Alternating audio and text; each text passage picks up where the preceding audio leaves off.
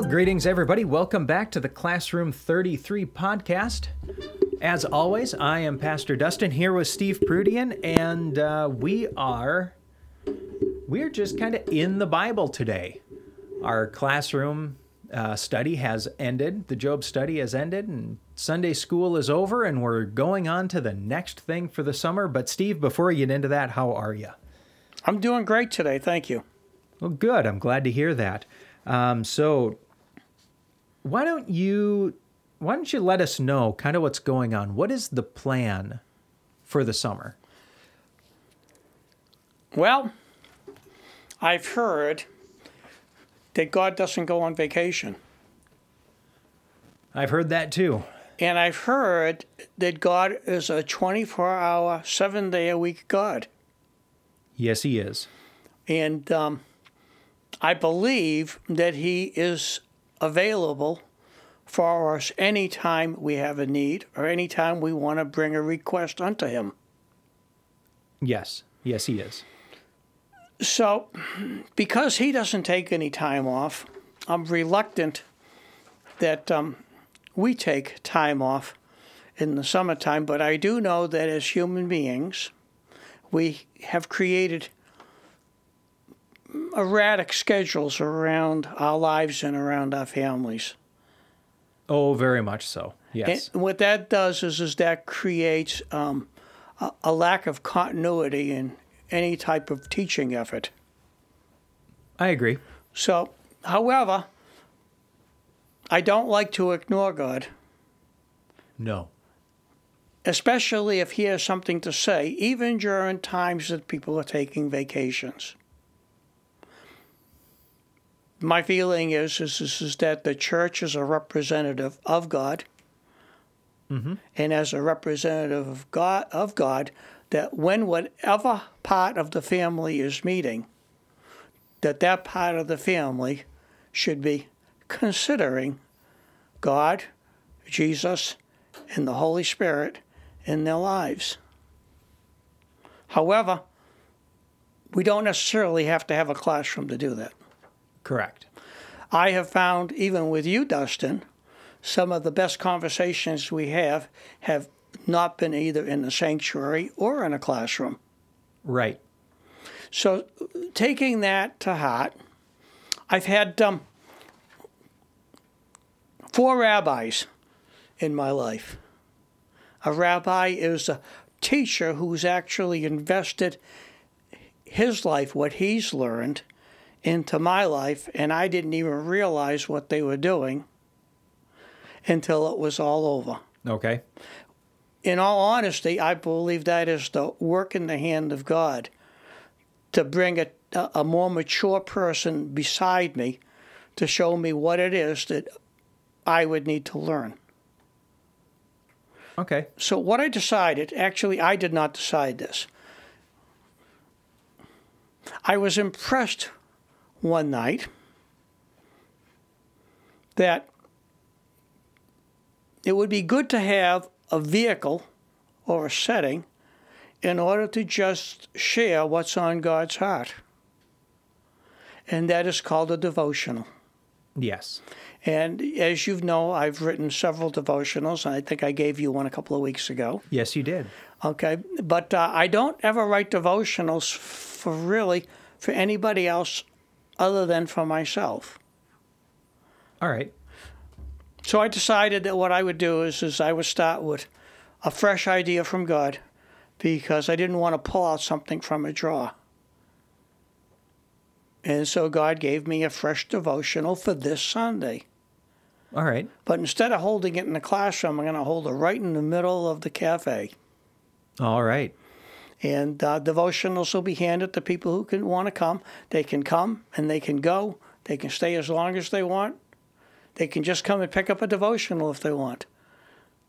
Hopefully they will, because I hope that they'll take that devotional and they'll actually work through it during the course of the week and maybe come back for the next devotional.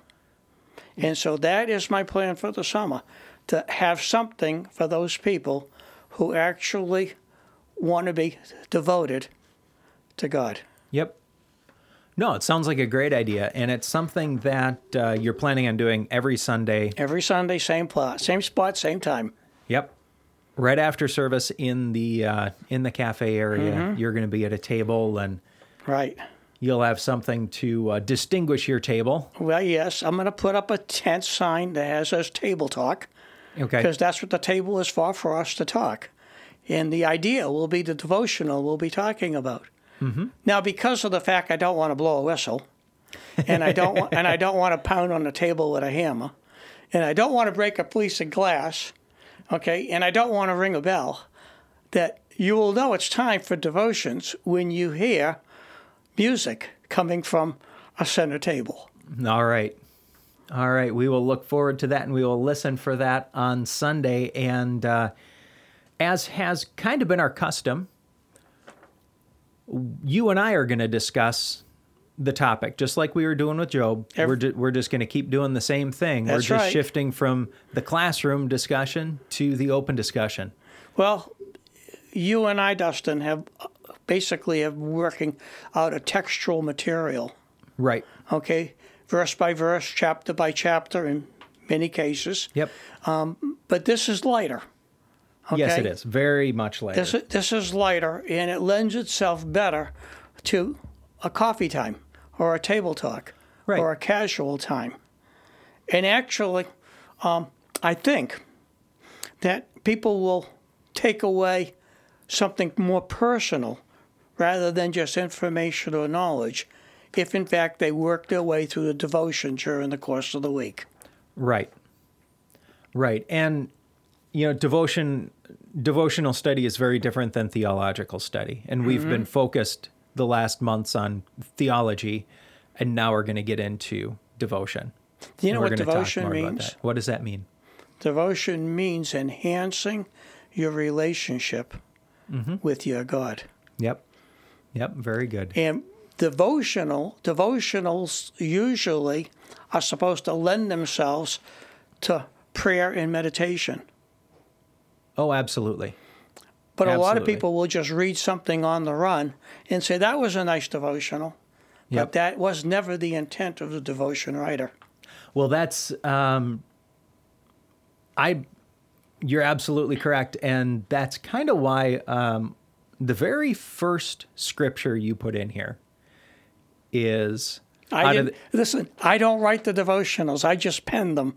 Okay. Okay? we can certainly acknowledge that. Although I may misspeak and attribute to you what I should be attributing to God, but we can acknowledge right off of the forefront, God is speaking and writing through Right. you. You give credit where credit's due. Yep. And so anything we reference to you, we know is God. But the first scripture in this is known as the Shema, and Deuteronomy 6:4, and you have through 5. The Shema is 6, 4, and 5. I like that whole paragraph. You could read it. I like that whole paragraph. I'm actually going to do something a little bit different. And what's that? Okay, I'm going to a different text than we have used previously. And I'd like to know what that is. okay, so what I have pulled up is I have an English translation of the Septuagint. Okay. And so for the listeners out there who have no idea what I just said because it's They all don't know Greek what to a them. Septuagint They don't is. know what the Septuagint is. So the Torah, the Bible, essentially. First 5 books. Well, That's the Pentateuch. the Pentateuch, but not the Torah, the Tanakh. What is known today as the Tanakh, the Hebrew Bible. Mm-hmm. At the time of Christ, in Greek was the Septuagint. Mm-hmm. Okay, and there's a reference to the number 70, whatever. I don't know all of the history on it. What I know is that was their Bible. Mm-hmm. They had a Greek translation, a Koine Greek translation of the Hebrew and the Aramaic that we have that's translated our Old Testament. Mm-hmm. But their common language was the Greek. This is their translation. Okay, and this is an English translation of it. So I will acknowledge that this is the translation of a translation. Mm-hmm. And so I don't know that it would be Word for word. perfect. Won't be word for word. It won't be perfect.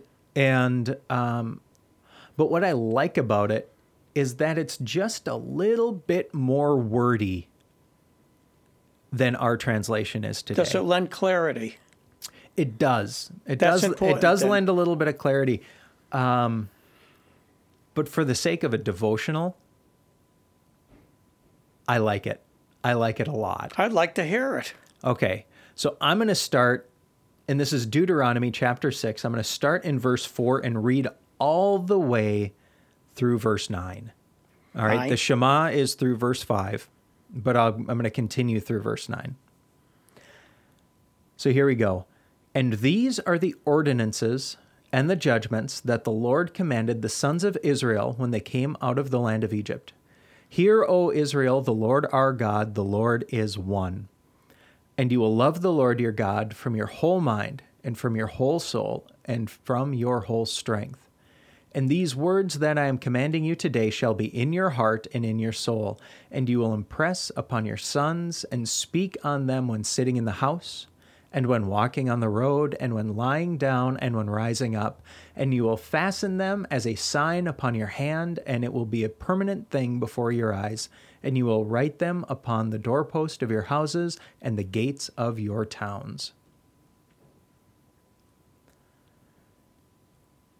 For devotional, I just like that. It just digs into it a little bit more, and the wording is a little bit different. Because we read this, love the Lord your God with all your heart, with all your soul, with all your strength, or with all your heart, your mind, and your strength. And this says from your whole mind. So there's not a piece of my mind from which I love anything else. You mean not just 10%? Not just 10%. There is not a piece of my soul, there is not a piece of my strength that loves anything else but God. That's the command. Why do you have to keep it before you? You have to keep it before you to remind you. We have to be reminded. Would you say that's a road sign? Oh, absolutely. How about a life sign? Yes. And what happens if you're going down the road and you're not following the signs? You get lost. You get lost. Yep. Or you go too fast and you get pulled over. Or you do something silly and you get in a car accident. Yep. All of those things. So to kind of go back to what you were saying right before I jumped into this, when we do devotions, the tendency is to read something quick, because that's what devotions have kind of become in our culture. It's a 2-minute, 5-minute spending. We're a quick culture. We are a quick culture, but it's a very short time spending in the Word of God, so that I can say I spent time in the Word of God today because I read this devotional. Can you define to me what the word contemplative means? Contemplative means that's something you think about. You spend time thinking about. You ruminate on it. You meditate on it. You spend time thinking about it. And I don't remember the exact reference, but when I was studying the Old Testament, when I think it's Joshua, either at the end of Deuteronomy or at the beginning of the book of Joshua, it talks about meditating on these words day and night. Mm-hmm. Why? Why did you have to meditate on them? But meditate to them wasn't what it means to us. That Hebrew word is chew. Is to chew on it. Mm-hmm. You chew on it all the time. And we use this word ruminate. Well, what else is that word used? In agricultural terms, ruminate is a cow chewing on its cud, right? They got 4 stomachs, and they chew a little bit. It goes into a stomach. It comes back. They chew on it some more. It goes away. It comes back. They chew on it some more. That's what we need to be doing with Scripture. Do you know there's a picture of that? Where's the picture? The picture is that there's a symbolism of that. Okay. Okay? A cow doesn't look so good chewing. No. However, what if I told you the facets of a diamond? Okay. As light is passing through the many facets, it's one stone, Right. okay? It's one light. Yep. It's many colors. Mm-hmm. So the thing is that when you meditate upon the Word, you're meditating on the one stone with many facets to be able to see the light. Yes. Yes, absolutely. So when it comes to these devotions, and I'm going to urge people, stop by the table, and if you're on your way to something else, at very least stop by and grab one up. Grab one of the sheets, pick one of them up, and spend your week chewing on that devotion. Actually, after this week, not this week, because this week is already printed. Okay. But after this week, when you come by the table, you're going to get a chance to be in the pink. What does that mean? The devotions are going to be printed on pink paper. Oh, okay. And the reason I'm doing that, Okay. is twofold. White paper gets lost too easily and gets misplaced and gets forgotten. If you have a colored piece of paper that is unusual, it is easier to find. Even if you have put it down and all of a sudden something prompts you, you got a piece of paper that has an idea. Mm-hmm. And now you're called to be able to find that idea.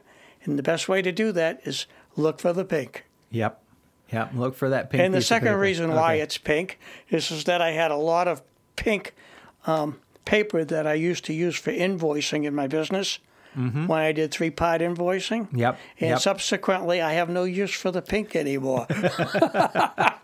And you know what? I'm not supposed to waste anything. No, waste not, want not. So Right. we'll gladly use your pink paper for that. That's actually kind of amazing. All right. So the Shema, this love the Lord your God with all your heart, soul, and strength. It's not the only time we see that. Jesus said it too. Jesus said it too, and we've got another scripture here that you may have heard of, you might be familiar with, listener out there in the world. You might be familiar with it. It's the greatest commandment. Mm-hmm. Jesus has been cornered, more or less, by the Pharisees, and somebody asks him, well, teacher, what's the greatest commandment out of all the law?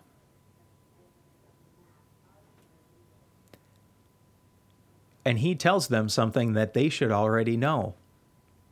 And then he adds to it. He says, well, you already know the greatest commandment. It's to love the Lord your God with all your heart, with all your soul, with all your mind. This is the greatest and first commandment. And second, where he adds, is like it, you shall love your neighbor as yourself. On these two commandments hang all the law and the prophets. Now, the Pharisees didn't like this too much. They've got something like 612. I don't remember the exact number. Mm-hmm. They have over 600 laws. They have taken Leviticus and they have taken Deuteronomy and throughout the prophets and throughout the writings, they have taken things and created this legalism with a book that nobody could possibly ever live up to. With the right to add to. With the right to add to, yeah. They've already added plenty at this point. And so he tells them, every law that you need to follow hangs on these two things: love God and love people. Love God and love people. And that's something that I've actually spent a fair amount of time meditating on. I have chewed on this verse, and I will continue to chew on this verse until the day I die, I'm sure. Every person you meet is measure to chew. Yes. So it's about loving God, and it's about loving people. And what's amazing is these 600 laws started from 10. And you and I were talking about this before we hit the record button, and I was a little excited about it. There was no law before they exited Egypt. No. There was an awareness, but there was no law. There is an awareness, but there's no law. Now, if we look at the timeline, right? Biblical scholars say that today the earth is roughly 6,000 years old. Mm-hmm. So we know we've got just shy of 2,000 to the resurrection. From the resurrection back to Moses is about another 12 to 1,500, depending on who you ask and what they're exactly looking at. So we've got 3,500 years. We'll make it short on the other end, right? 3,500 years that we've had the law. If we're 6,000 years old, that means there was half the time. There was 2,500 years, anywhere from 2,500 to 2,800 years before Moses, that there was no codified formal law. How many years were the Israelites in Israel before they were let out? Do you know? You mean in Egypt? In Egypt, yeah. 400. 400 years. Yep. So for 400 years, do you think whatever Abraham had taught his children maybe got distorted? I think that's exactly what happened. You know, it's interesting. If you look at the original tribe that settled Egypt. Right. Okay. Out of all of those people, there were only 2 that followed after God. We know about Joseph. Right. And Joseph vouched for his brother Benjamin. Yep. But based upon what we know about his older brother's behavior and how they treated him, okay, they needed some work. They needed a lot of work. And apparently, they didn't have a whole lot of law to live by. No, they didn't. They only had one law. Did you know what that one law was? What was it? What does Jacob or Israel want? Yep. That was the law. Yeah, everything was father-driven. That's right. It was very, very, very strict patriarchal society. But then again, if you take a look at Jacob, what's he noted for? Wrestling with God. What was he noted for before that? What's his nickname? Being a bit of a swindler. He's called the grabber. Okay. Okay? Because he was grabbing hold of his brother's foot, being the second born. And he demonstrated that he was a grabber throughout his young adult life. Right, because, yeah, we know the story of trading his birthright. Buying his brother's birthright with a bowl of stew. Yeah, and then he tricked his father for the blessing. Yep. So not exactly the cleanest guy in town. No, not by a long shot. And you know what they say about the children of the Father? They don't fall far from the tree. That's right. Yep. That's right. And how long does the influence of the Father affect the generations according to the Bible? Unto 4 generations. 4 generations, okay? Yep. So we need to be careful what we do today because it could be affecting our grandchildren and our great-grandchildren tomorrow. It could be. It very well could be. So then they're in Egypt for 400 years. Mm-hmm. And they're living under Egyptian rule.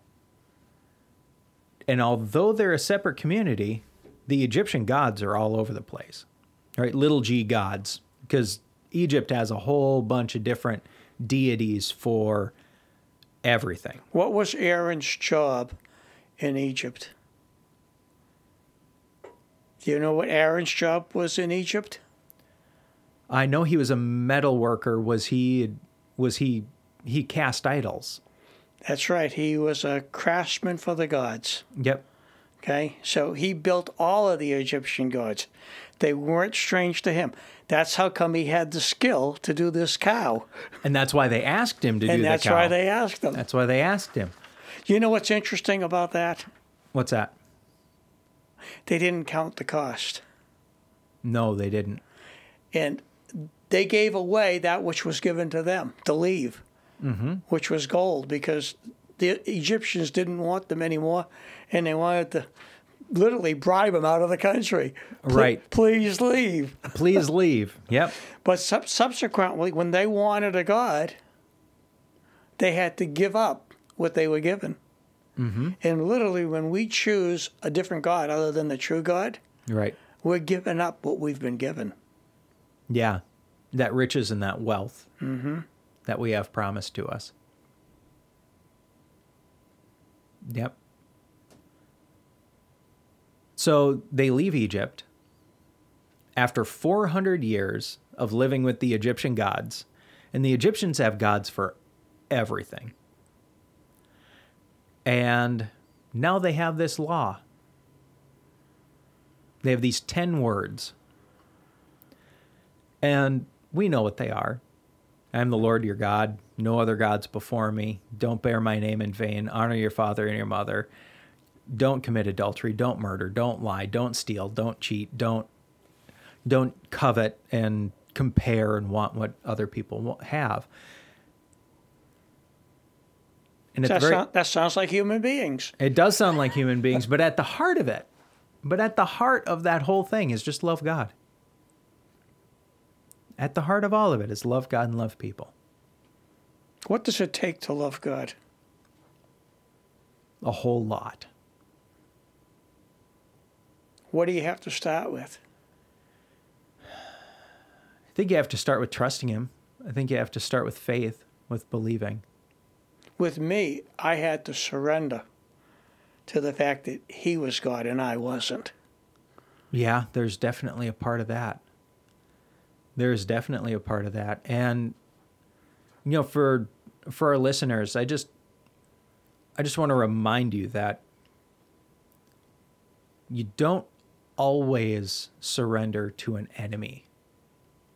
Sometimes the best thing that you can do is surrender to an ally. And God's the best ally we have. Actually, he's a benefactor. Well, there is that too. There is that too. I was using it more as a juxtaposition to position one against the other. But yeah, loving God takes a whole lot. I don't know about you, Dustin, okay? Yeah. But I'm going to ask you this question. Sure. Because if I had to answer the question, okay, I would fail at even the answer of the question. Right. But here's the question. Mm-hmm. Have you ever strayed from God and things went wrong? Oh, absolutely. So the moral to the story is, when you stray from God, things can go wrong. Things can go wrong. Same here. When I stray from God, things can go wrong. Now, does that mean even if you're together and tight with God, that you can't have difficulties? Well, no, you're going to have difficulties. And the reason why is? Because God has an enemy that uses us to get to him. It goes back farther than that. It goes back to the original parents. Yes, it does. And the problem is that going back to the original parents, every baby who's born, even though the baby is not conscious of it, carries with them the same desire that the original parents did. Mm-hmm. And that's called to disobey. Yep. Actually, for a baby just wants what the baby wants. Right. But we grow up still being big babies. We want what we want. Right. Somehow, somewhere along the line, we don't learn how to not be egocentric. Well, it's really hard not to say me. Mine. Mine.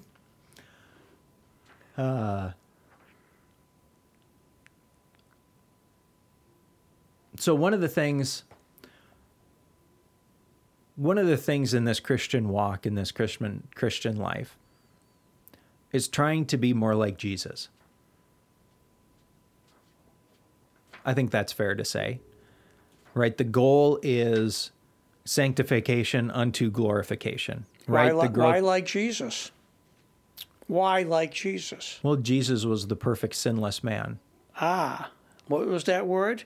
Perfect, sinless man. Man, right. Yep. So now he is not a who is he, a what is he, how does he operate? Because in the past, before Jesus, God was somewhat of an ambiguity. Right. But with Jesus, he is right there in your face. Yes, he is. But you know what? What? His words are marvelous, Yes, they are. but his actions are worthy of our attention. Yes. Oftentimes we hear the words and we disassociate with them from the man Jesus, who is the Son of God. Right. And I think that's why I kind of lean towards the desire to be like Jesus instead of doing what Jesus said. You know, I want my heart to be more like Jesus' heart. I want my actions to be more like his.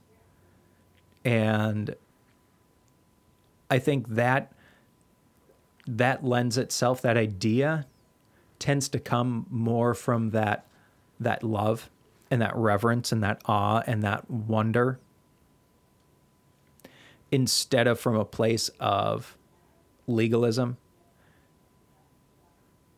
Do you know that I was reading just this week, and I didn't like reading it because it's a true fact. Okay. The Church of Scotland Okay. just got done with their annual meeting, All right. and they're having to close 60 churches. They're going to close 60 churches this next year. Wow. And they said that they've gone from a membership in 30 years of 1.3 million members down to 80,000 active members. And they said they just can't keep parishes open only for a handful. You said from 1.3 million to 1.3 80,000? million to 80,000 is what they have for active membership now. Wow. I'm going to do the math on that. Let's see here. 80,000. 1.3 million. Wow, that is a decrease of 94%. Did you ever hear of a thing called a remnant in the Bible? Yes. It's funny that there's always, whenever there's a falling away, there's always a remnant. There's always those faithful few that hang on. And all the way from the Old Testament through the very end of the New Testament. Yep. Okay? It's always the remnant, okay, that God is coming to help and to serve. Yes. But I've always wondered, why so few? Why so few?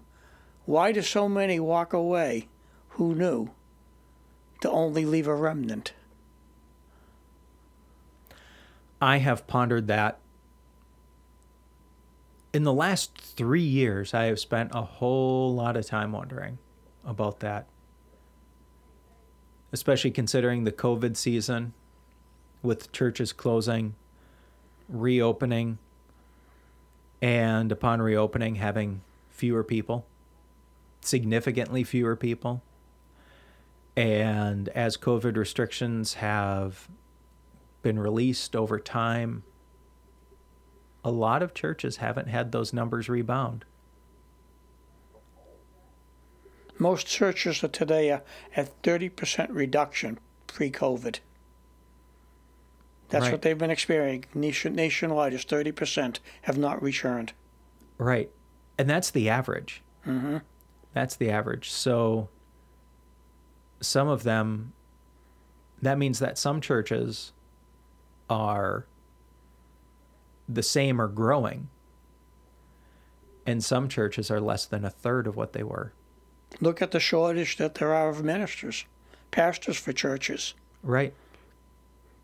Look at could just call and just look at what the seminary attendance are, or those people even applying to go to seminary. Not like it used to be. No, and I was finishing my degree during COVID. Mm-hmm. And one of the things in my last couple classes were during COVID season. And the numbers were about the same. But most of my classes had less than 20 people. And once I got into grad school, it was 8 to 12. And that's in a fully online class. Really? Yep. Huh. 8 to 12 people. And you can't afford to run a class in person for 8 to 12 people. No. The economics aren't there. Right, which thank God that the online option was available. So anyways, back on track here. Oh, I was going to say one more thing. Oh, go for it. My observation Yes, sir. is a lot of people, even coming to church, their motivation isn't right. Say more on that. They're looking for instant gratification. Mm-hmm. Okay, they're looking for the prize in the Cracker Jack box. Right.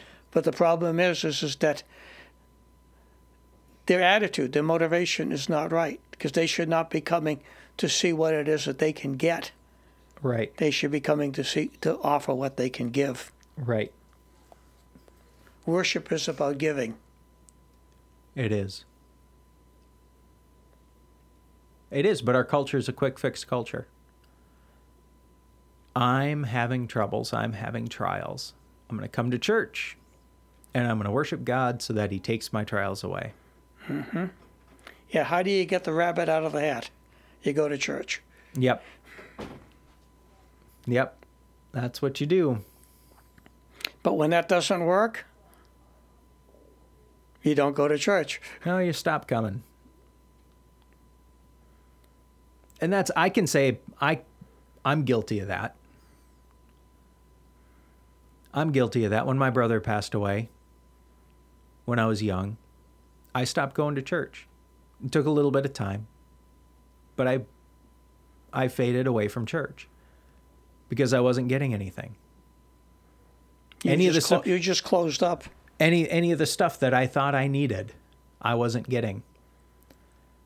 And I was looking for those answers. I was looking for that resolution. I was looking for all those things. And you didn't have any age-appropriate grief counseling. You didn't have anybody taking you by the hand and listening to your feelings. I didn't have a lot of things. But what I can say is that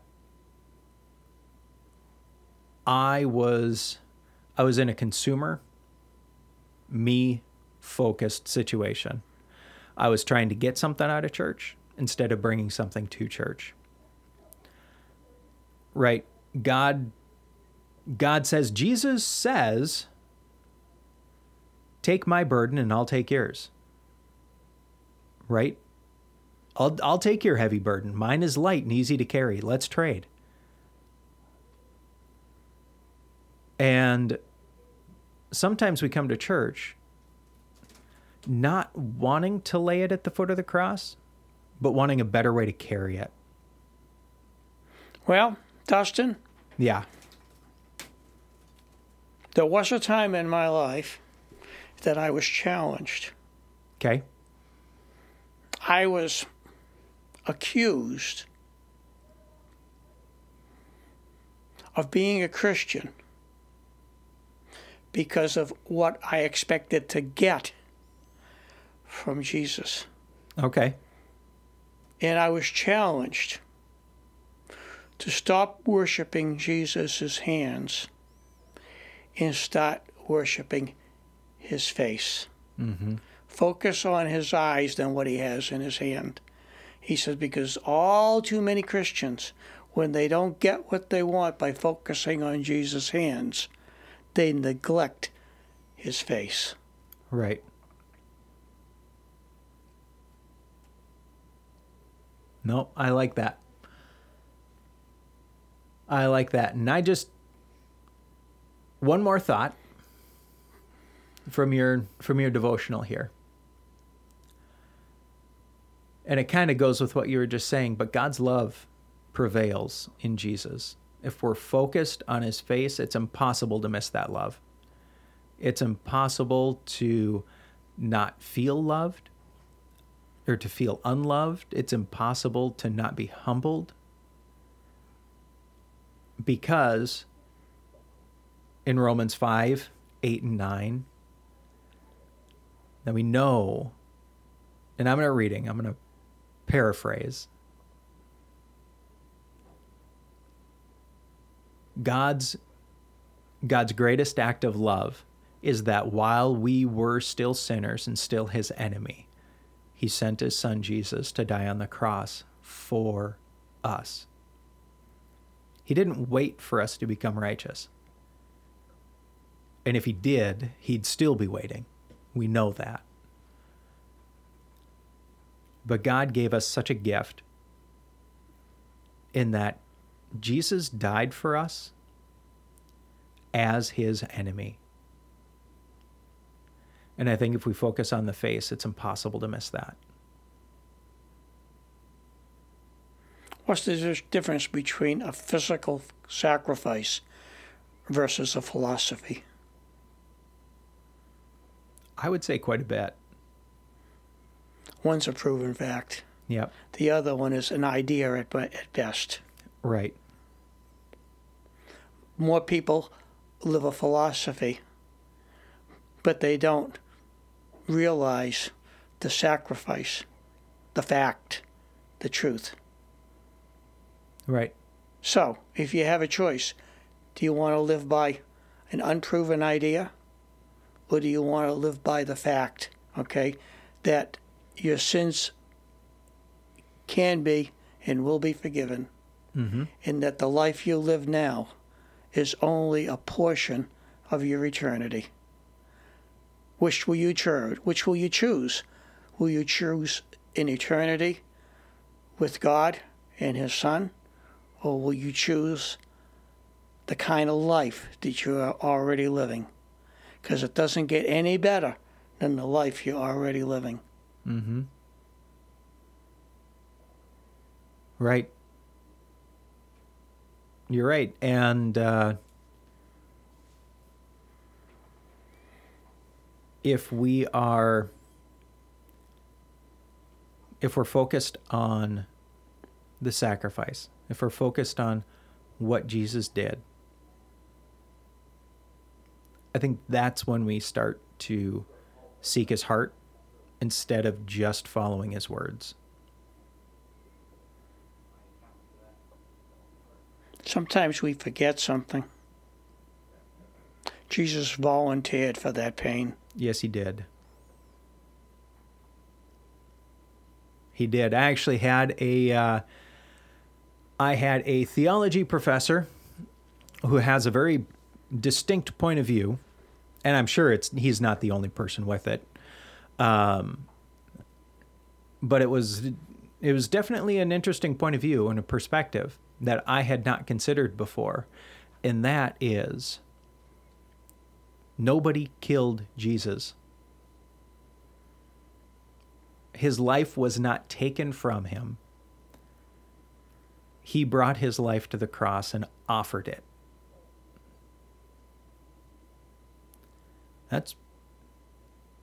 When I heard that was pretty profound for me.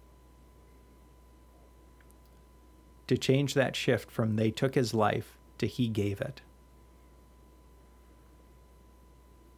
He's been referred to as the Lamb of Promise. Mm-hmm. All through the Old Testament, Yep. there's this lamb mentioned. And the representation of the lamb is sacrificial for forgiveness of sin.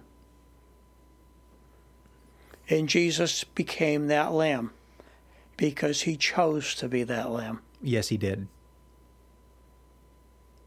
Yep. All right. Well, I think in the interest of time, that's a great place to end. Yes, it is. So you are going to be at one of the central tables. Yes. On Sunday after Listen, service. look for the tent, listen for the music. Look for the tent and listen to the music. All right. Any parting words this week, Steve? Well, how about the last thing on my devotion? All right. Okay? Give us a parting word here. The greatest thought I want you to think about. Mm-hmm.